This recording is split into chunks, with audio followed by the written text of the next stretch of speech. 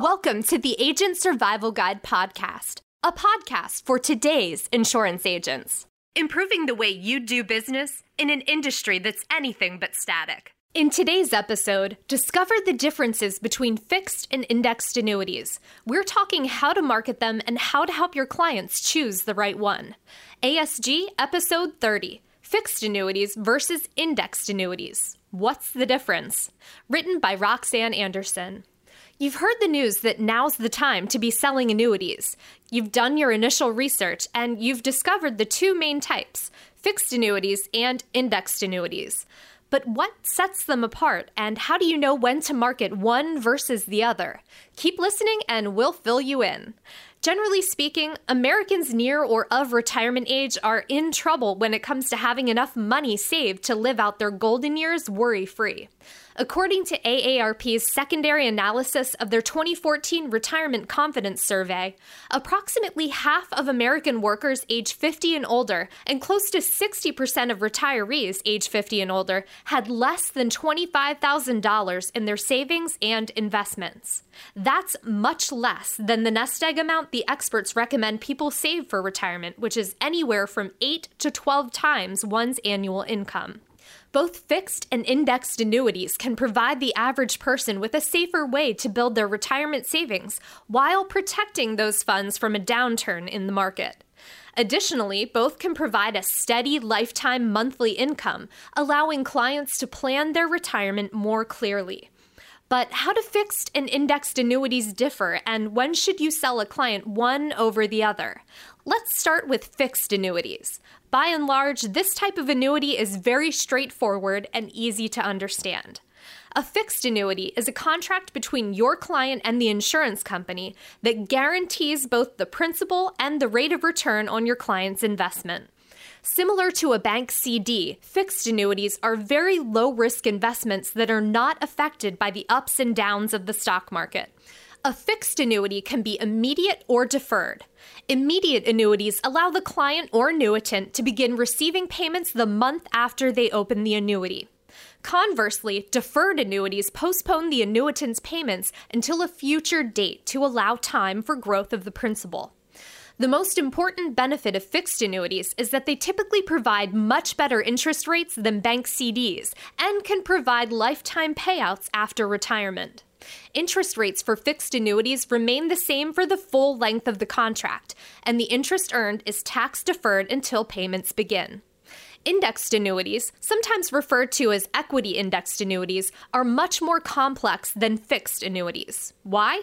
This type of product offers features of both fixed annuities and variable annuities and is tied to the stock market. Because the return for an indexed annuity is based on one or more indexes, its interest rate will vary throughout the contract. As with fixed annuities, an indexed annuity usually offers a guaranteed minimum return, typically between 1% and 3%, even if the index it's tied to does poorly.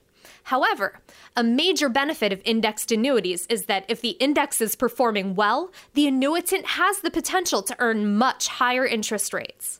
An indexed annuity has many intricate parts, such as the index it's tied to, the participation rate or spread used to determine interest calculations, cap rates, and high surrender charges.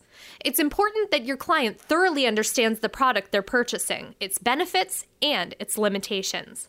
Now, let's talk interest. Interest calculation for fixed annuities is basically unnecessary since interest rates are locked in for the life of the contract. Conversely, interest on an indexed annuity typically follows one of 3 index crediting methods, but sometimes the calculation may involve a combination of these crediting methods. 1. Interest rate caps. Some indexed annuities use a cap to determine how much interest will be credited in a given time frame. For example, if the annual cap rate is 5% for a particular year and the index that client's annuity is linked to gains 8%, the client would receive only 5% interest that year. If the index only gains 4.5%, the client would receive the full 4.5% interest for that year. 2. Participation rates. Another common interest crediting method, a participation rate defines how much of the rise in the given index will be credited to the client for each predefined period. For example, if the client's participation rate is 60% and the index rises 14% that year, the client would be credited 60% of that rise, or 8.4% interest. And 3, spreads. A spread or asset fee can be used either in combination with or instead of a participation rate. The spread is usually defined as a percentage and will be subtracted from any gain in the index. For instance, if an index gains 8% in a given year and the client's defined spread or asset fee is 4%, this would result in a credited rate of 4% for the client. Guaranteed minimum income benefit riders. An enticing feature now included with many indexed annuities is a rider guaranteeing a minimum annual income based on a specified interest rate. The Guaranteed Minimum Income Benefit Rider, or GMIB, only applies if a client annuitizes his contract. How does it work? An annuity with a GMIB has 2 separate account values. The actual market value of the annuity, which is based on the performance of a specified index, and the GMIB account value. The GMIB account value is hypothetical and is only used to determine the amount of income the annuitant will receive when he or she elects to begin receiving annual income. GMIBs usually offer a guaranteed percentage of annual interest for a specific number of years. For example, 7% guaranteed annual interest rate for the first 10 years of the policy. It's important the client understands that this guaranteed rate is not credited to the actual market value of the annuity, cannot be withdrawn, and is only the hypothetical GMIB account value. GMIB riders usually have a rider fee associated with them. However, if your client intends to annuitize the policy and use it as retirement income, a GMIB rider offers a guaranteed minimum income amount that will much likely be higher than the income amount from an actual market value account without the rider in place. Surrender charges.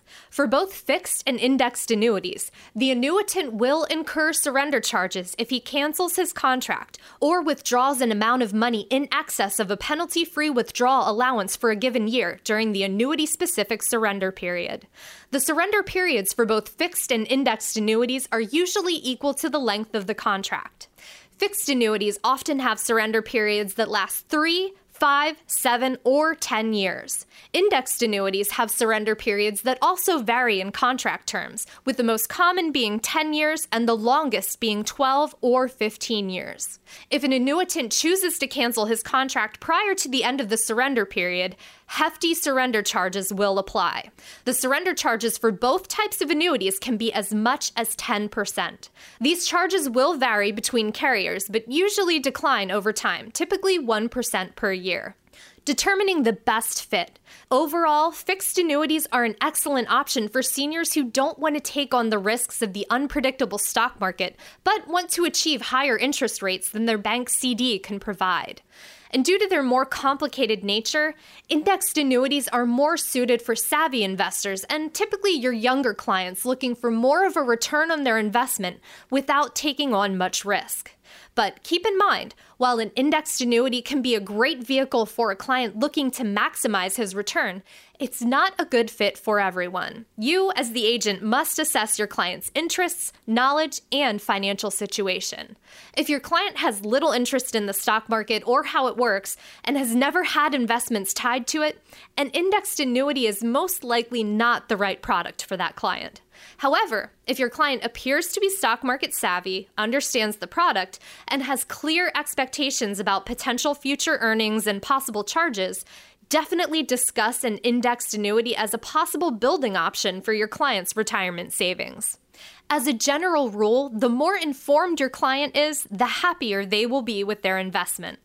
The Financial Industry Regulatory Authority, or FINRA, has developed an investor alert explaining indexed annuities in an easy-to-understand, generally unbiased approach. Providing this alert to your clients will allow both you and your client to discuss and determine if an indexed annuity is right for them. Visit our show notes for the link to download your copy of FINRA's Investor Alert, as well as other related articles and podcast episodes. That's it for this episode of the Agent Survival Survival Guide podcast. Thank you for taking the time to listen. We really appreciate your support, and if you like the show or listen on a regular basis, we would love to hear from you. You can leave a review on the Apple Podcast app or in iTunes. Let us know what you like best, what you would like to hear. Even if you just want to click on a star without leaving a review, that's fine too. All of that feedback helps us to make a better show for you, and that's what the Agent Survival Guide team is all about. So please, we'd love it if you left a review, and you never know, you just might hear your name and your comments in a future episode. Thank you again for your support. Thanks for listening, and we'll see you next episode.